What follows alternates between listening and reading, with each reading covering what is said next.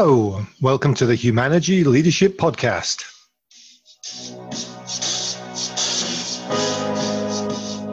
I'm David Wheatley, and we're here to talk all things leadership.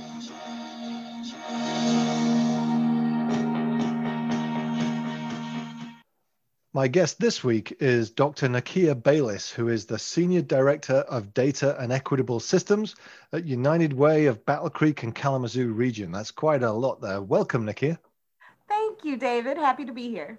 Well, I'm pleased to have you with us because it's another interesting topic. And this goes back to the beginning of the year when we were fortunate enough to be able to release our book, What Great Teams Do Great. And we were doing some work with the United Way of Battle Creek and Kalamazoo region. And you were kind enough to give us some feedback that you kind of felt as an organization there might be some pieces missing. Mm-hmm. And especially around the equity, diversity, and inclusion side of things. So that's why I brought you on today, is to chat a little bit about that and what we learned from it. Sounds good. So, and I just want to work through that process because my natural reaction immediately was, no, there isn't. You don't know what you're on about. Well, that's natural. Yeah. Well, it's natural, and it gets to the point, because how many times has some ignorant white guy said that to you? Mm-hmm, mm-hmm. Absolutely. Well, and I think that's why it was so important, right, to call that out and just lift that up, that we have to talk about race when we're talking about leadership. Yeah, and so you did, and you pushed back, and I wasn't tempted to say, you don't know what you're on about. I listened, I tried to, and said, actually, you sounds like you have a good point there, and let's think about it. And then I sketched some notes, and you were kind enough to critique them and give me some feedback on them. And those have evolved into what we're calling Chapter 9, which will be in any second edition. But right now is downloadable from humanity.com under our books section as the additional chapter to What Great Teams Do Great. I just want to look at a few things in there that you helped us with, because one of them was the idea of the power dynamic and how that plays in specifically when it comes to race. Mm-hmm, mm-hmm. So what kind of things are you seeing there? That's such a critical touch point. I think it's important that we recognize that BIPOC leaders are coming into spaces. And that's just to help us out. That's Black, Indigenous, people of color. Yes, Black, okay. Indigenous, and all people of color. It's a new term that's being used kind of across the board now to just try to capture all persons of color. But yes, definitely recognizing that BIPOC leaders are coming to tables in any space, corporate, in any sector, corporate, nonprofit, in city, legislation, political, all of the different systems with really a heavy lift, a heavier lift than non-BIPOC leaders. They have to come and they have to kind of be able to navigate what the other non-BIPOC leaders at the table, their perspectives. And so, it's almost coming full circle, right? Because, lifting up that, hey, there's this component that's kind of missing, and your response and really openness to try to understand is something that BIPOC leaders have to go to every mm-hmm. table with, right, every day, multiple times a day, and try to understand the other perspective or other points of view, and then filter through that how they respond. And that's one of the things that came up in our conversation previous to Chapter 9 was the idea that sometimes it's like operating in a foreign country. Mm-hmm. And that may be the extreme version, but I'm having to think about the language. I'm having to code switch is the term that you shared with me, in order to operate in what is classically in North America a white professional environment. I'm having to be different to who I might have grown up as being. And so there's extra effort and energy goes into that for a BIPOC leader. Mm-hmm, mm-hmm. Absolutely. And then even with that code switching, there's that component of self-preservation as well. Not coming across as aggressive, but still strong. Not being too humble, but yet being open and flexible. So there's kind of all of these nuances that you have to really balance as you navigate through any conversation or moving any body of work. And there's a lot of those pieces in the chapter, and at the same time, our focus really has been on how to navigate it as a white or a non-BIPOC leader, because you know, as a BIPOC leader, you're very, very aware of those things because you've been existing in that world. One of the challenges and where the pushback was originally was, you know, I get the green path, as we call it in the book, and I get what you're talking about leadership, and there's some nuance that we didn't dig deep enough into that you challenged us to dig into, and I appreciate that. One of them being the idea of amplification, and I talk about the higher up an organization you go, the more your voice is amplified. Absolutely. It's like when you get called to the principal's office, you're terrified, even if you know you've done nothing wrong, because the principal's office is an amplification. If you're a BIPOC follower getting called to the principal's office, the boss's office, that where it's a white voice, that can have a double amplification to it as well. Help us understand that a little bit. Absolutely. So, like I said, one thing that BIPOC leaders are consistently navigating is that understanding the other perspective. And even when, again, if we're being called in to speak with one of a leader that's higher up in the hierarchy, there's always that sense of fear initially of what did I do?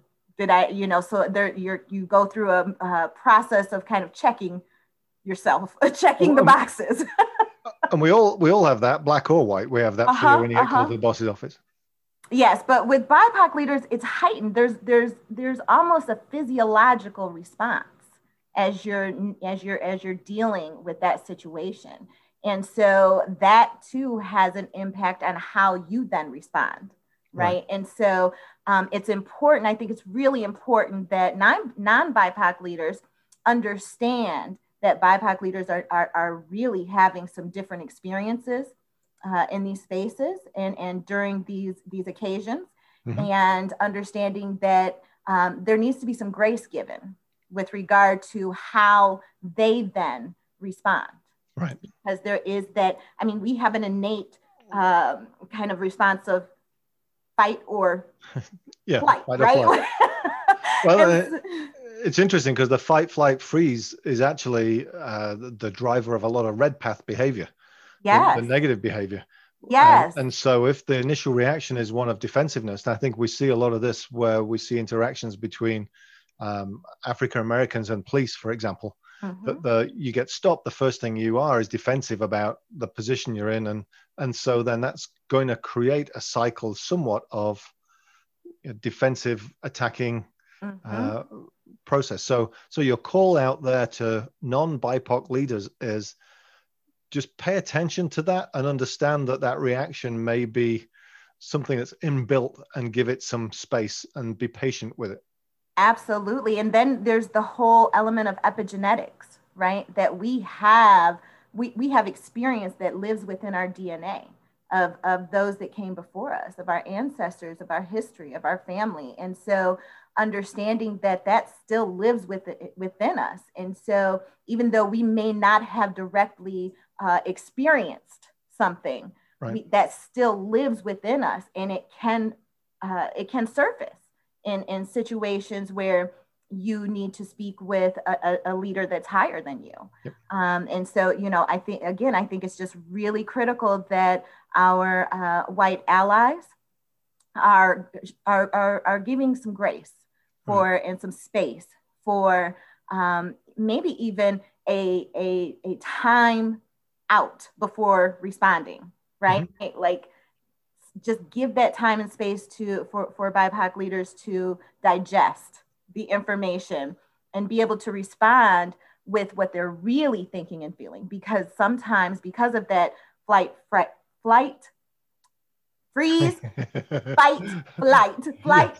fight, freeze, our nice little tongue twister there, that there may not be an authentic response initially, that it may come from more of a superficial space, given that just natural reaction of, ooh, I need to protect myself. Right.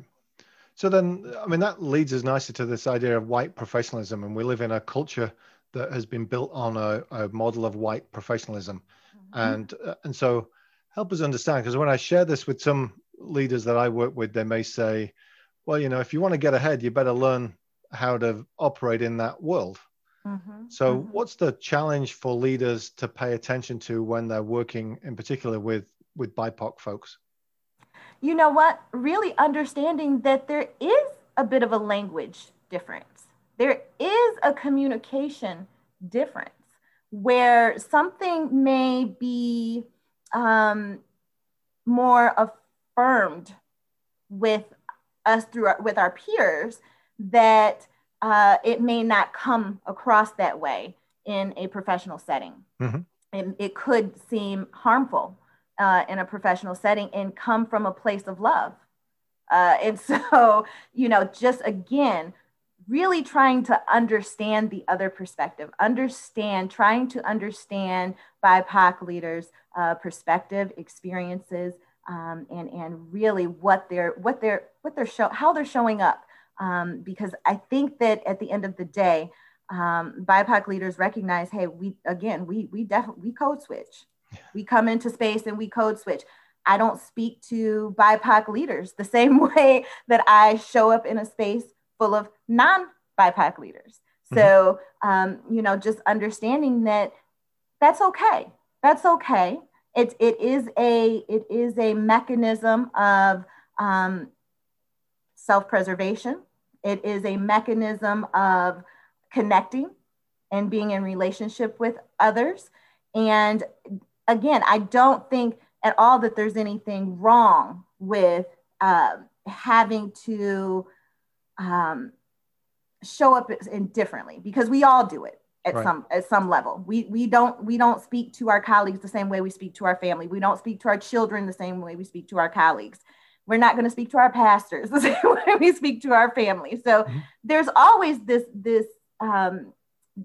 dynamic of code switching. It's the power dynamic that has to be minimized. Right. And so, you know, we look at it, the idea of leadership is the choices we make, and we look at those choices on 3 dimensions. And one being the idea of, are you seeing the greater good?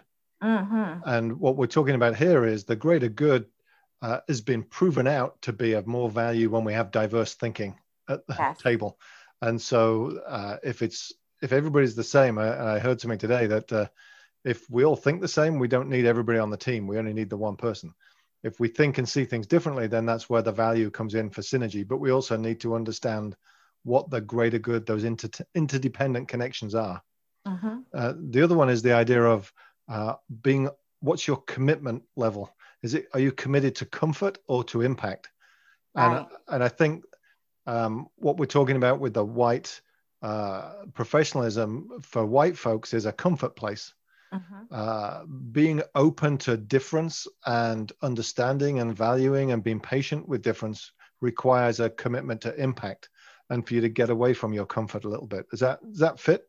Absolutely. I think it's also important that our white leaders understand that when BIPOC leaders come into the space, that our code switching in the professional setting isn't necessarily as comfortable, right? And so understanding that dynamic is part of moving green path, right? Like leading to the green path and on a green path. I think that once we start to shut down, once we start to not attempt to understand each other and how each other is showing up, why we're showing up in certain ways or saying certain things or responding different ways, I think it's important to just really, again, for impact, try to understand the other's perspective.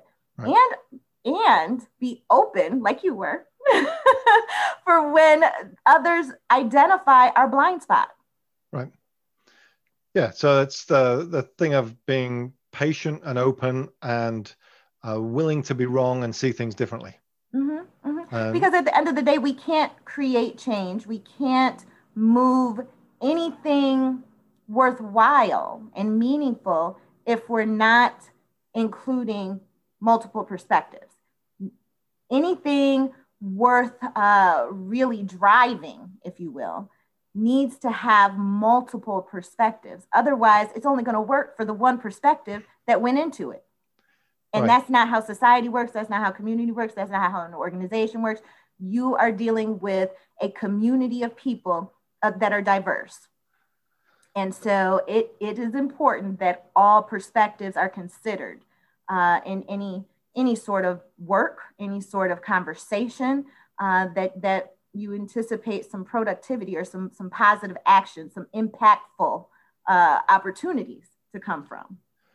Because you're alluding there to our third dimension, which is emotional intelligence, which then says I need to understand both me and the other.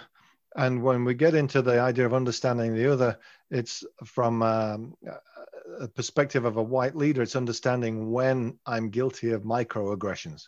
Mm-hmm, mm-hmm, mm-hmm. And those sound kind of odd, but the list we have in chapter 9 are things that I'm pretty sure I've said all of them at some point. And it's the acknowledgement of that, though, that goes that leads to the learning and the doing different. Yeah, it's the acknowledgement is the first step, I guess. And mm-hmm. I had a conversation with another EDI consultant leader, Dr. Priscilla Archangel, recently, and one of the things we were talking about there that I've realized that I recognize since George Floyd, a lot of white people have gone from unconscious incompetence to conscious incompetence. And so that's progress. as silly as it sounds, the next progress is to go to conscious competence, yes. Which is this idea of if I recognize that I might at some point have said, you don't sound black to somebody. And that's completely, I can imagine what that feels like to hear that on the other side of the conversation. Oh yeah, or especially when you're having a very black experience, right? When I've been told multiple times I don't sound like a black woman, and yet if a police officer is behind me, even though I know I break no laws, I'm doing the right thing, I still have a very heightened sense of awareness and a very heightened sense of fear, right. and agitation, because now I'm upset that I'm afraid that there's a cop behind me and I haven't done anything. But, so recognize, there's all of these different things coming into play because you're thinking, I shouldn't even feel this way. I haven't done anything wrong. But the world that we live in has taught me that I need to feel this way, that I need to feel fear, that I need to feel anxious, that I need to be concerned. Yeah. And all I'm doing is trying to work out how quickly I can get into the conversation that I used to be with Scotland Yard. And because I don't have that same fear, and yet, I have a black daughter that's now driving, mm-hmm. and I'm worried every time I see anybody pull over now. I think about that same situation because, she's unfortunate in some ways, and she grew up in a white family, so she doesn't see that same gap. Mm-hmm. I don't think all the time, which is even more concerning because she's as likely to want to joke with the cop as anything else. Which could still go left, right? Like they could still have a very bad outcome. Quickly, yes. Yeah. I just want to concentrating on driving at the moment. Absolutely. And then, I think you bring up a really powerful point too, that leaders of color are not only navigating the professional space, but their personal lives. And as we have seen through, the social injustices that we've watched play out across our country, and be more visible, because that's the thing, is they've been going on for many, many, many years. Now they're just more visible, mm-hmm. because people have access to provide footage and film and pictures and videos and audio of what they're seeing take place. And so now we're at a place where it's undeniable. The world can't deny it anymore. They can't say it doesn't exist because they're not seeing it. Now you have to acknowledge that this does exist. And so now what do we do to change that? And that's the call again from this, because we use the term of caring, honest, and direct. We say, be like Chad, caring, honest, and direct in order to go on the green path. And I think the example of your willingness to have the conversation back with us and around that was an example of being caring, honest, and direct. You cared enough to be honest and direct about the conversation where we'd missed. And I hope we were on the receiving end in the same way. And that's demonstrated in what we put together in chapter 9. I'm also, something else we call out is the idea of, what can you do? Well, you can set an example by your actions. You can be patient, because as I keep saying to people, complex situations won't be solved with simple answers. And so this will take time, and be courageous. So that willingness for especially white folks to stand up and be counted and say, hey, that's not appropriate. And absolutely. How many times have you sat there listening to a racist joke and let it go rather than being courageous and saying this isn't appropriate? Yes, David. See, you got this. Yes. you're a good teacher. That's all I can say. Yes, that is exactly it. Because people of color are showing up daily in every space with this dynamic of really having to navigate this very carefully, navigate relationships, build relationships, lead in a way that sometimes you don't feel it is safe to be courageous, or you don't feel that it is necessarily safe to be direct. And so how do you continue to lead, and how do you continue to build great teams, right? When there's a safety issue, or there's an issue that is creating a dynamic that keeps you from being direct, from being able to provide that direct feedback that's necessary for growth and learning. So, I think it's a both and, having that grace, right?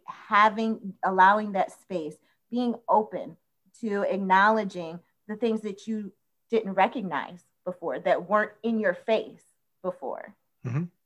Well, Dr. Nakia Baylis, thank you very much for both bringing this to our attention when you did the work with What Great Teams Do Great, and continuing that conversation with me, and being patient with me as I work through my bias and start to learn from it as well. This is how we grow. I'm happy to help. Thanks. And the book again is What Great Teams Do Great, available everywhere. That's from Humanity. And the chapter 9 is available at humanity.com in our book section as a free download for anybody that wants to read it. But I highly encourage you to read the book first before you read the supplemental chapter. Nakia, thank you very much.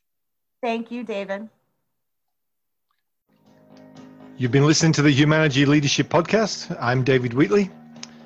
And we're brought to you by the book, What Great Teams Do Great, available now at all good bookstores. Thanks to Brian Spencer and Finkel for the music.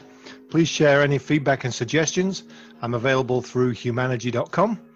And go to iTunes, like, subscribe, and leave us a review so that other people can find us. In the meantime, until next time we meet, stay healthy.